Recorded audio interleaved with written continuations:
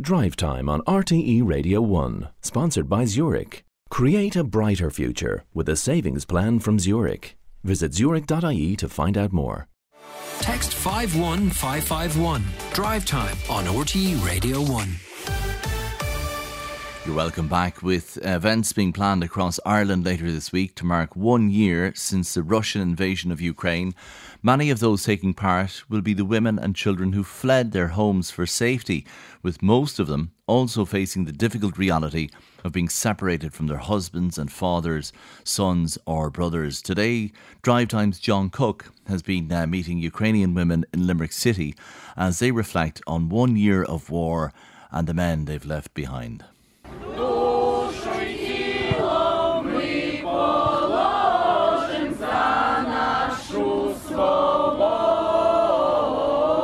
The last time I met photographer Olena Oleksienka, she was taking pictures of Ukrainian Independence Day events at Arthur's Quay Park last July. So the exhibition is called With Face, because we all need face in our life.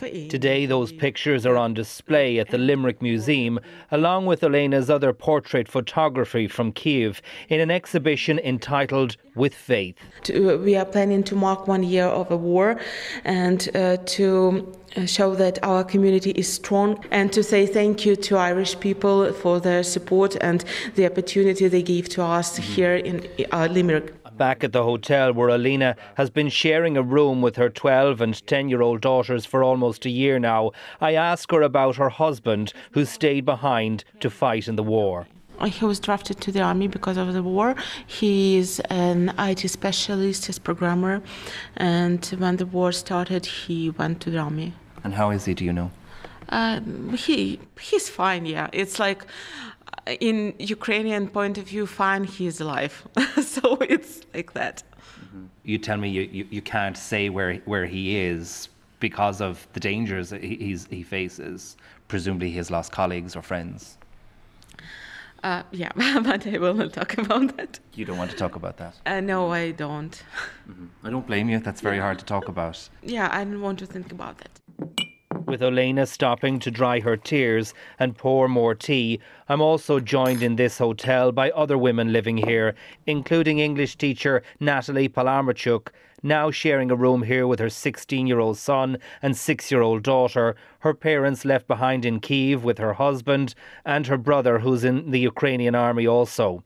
Though some Ukrainian men have come to Ireland, Natalie explains to me the rules on who had to stay. Yes, there is a rule that the men from 18 till 60 years old, they should stay at a country when it's war. But there were some exemptions, and that's why some men were able to come with their families. Can you explain that? Yes, if you have 3 children or more, you can go abroad with your family, or if you have a child with some special needs, you can go too. Yes. Or perhaps if some men had health conditions or extra needs themselves, is that right? Right. For you and your children, you had to leave your husband and their dad behind. Yes. That's difficult. Yes, first we moved together to western part of our country, more safety, and we thought that it will take one week, that's all, and we will come back to our city, to our houses, but nothing happened. And my husband told me that I must go with my children abroad. You said you hoped it would be 1 week, then you could go home. And as it becomes 1 year now, how do you feel? It's hard. It's hard because you can't plan anything. You don't know anything that will be tomorrow. That's really hard.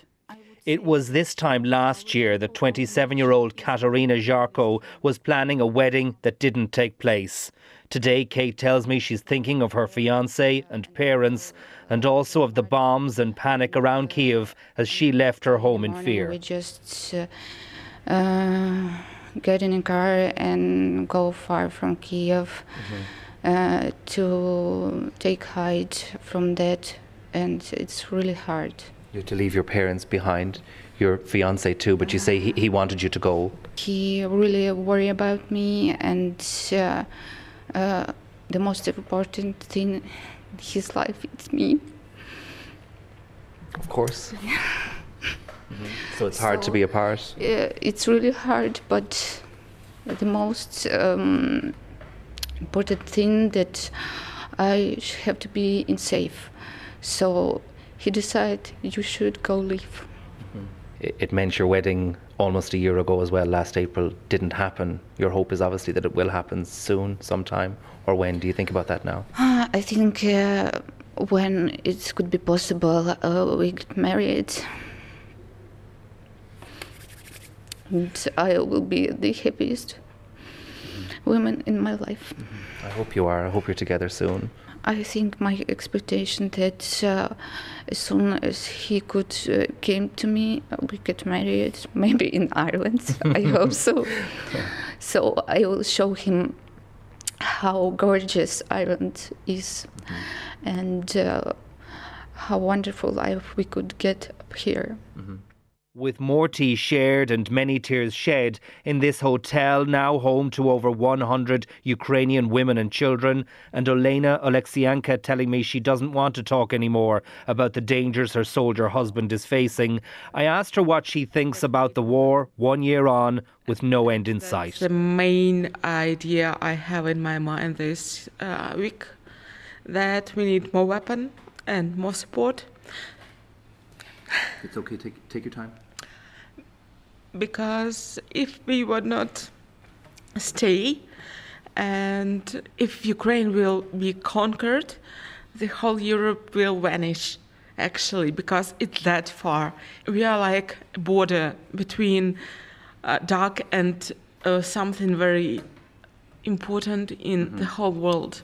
Yeah, Russia cannot win, because if they will win, everything will be in ruins.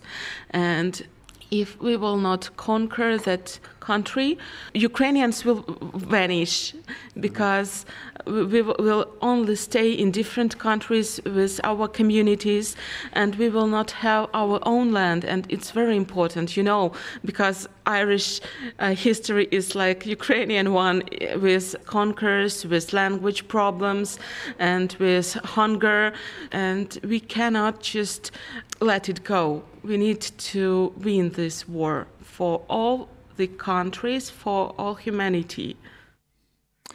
And that was John Cook reporting there from Limerick City, where the local Ukrainian committee will host a 1-year anniversary gathering at Arthur's Quay Park this Saturday from 11 a.m.